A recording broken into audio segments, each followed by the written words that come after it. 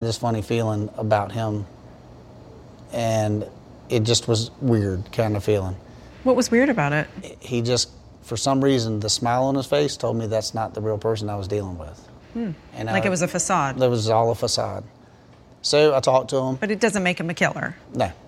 He could have been hiding that he stole something from the 7-Eleven, I don't know. Or he's a teenager being interviewed by a detective. Right. Robert seemed to fit that geographic ancestry profile. And the detective realized he could be the kid they'd been looking for. A friend of Megan's. A young person who might own a pair of Air Force One sneakers. McDaniel asked him to provide a DNA swab. He said, well, I can't do it right now, but let me talk to my mom and see what she says. Which is fair. Which is... I mean, if you're a high school kid. Yeah, I really didn't expect him to say anything other than that. The next morning, something unexpected. Sergeant McDaniel got a call from Robert. And it's from his home phone number. And he says, hey, can you meet me at the school? I think I remembered something. You asked if I would remember anything, call you. He said he had new information. And I got the school resource officer and said, hey, this kid Robert Barnes said he might have something for me. He remembers about Megan. Can you go get him out of class and I'll talk to him? At first, the meeting was a waste of time. His new information wasn't new at all. He starts giving me some story about, hey, I just thought it was kind of weird. She said she was afraid of somebody. All that was in the news. So he's repeating stuff that he heard in the news. I said, by the way, did you ask your mom about a DNA sample?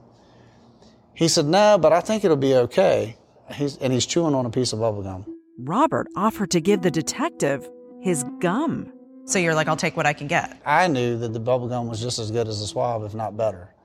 So we send the DNA, the bubble gum off to the lab with the other samples.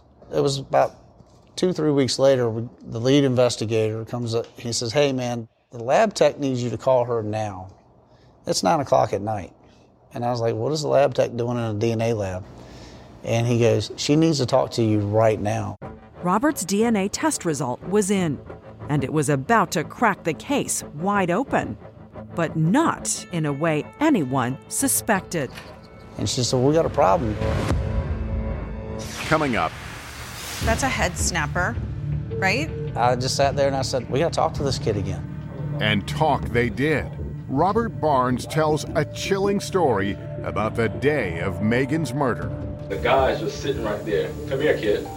And then he pointed the gun at the both of us. When Dateline continues.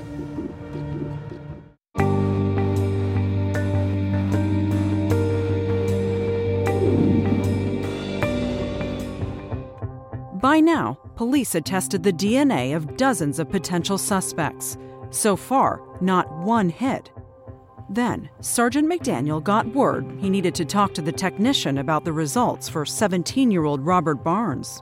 So I called her on the phone, and she goes, did you get it from a guy or from a girl? And I said, I got it from a guy.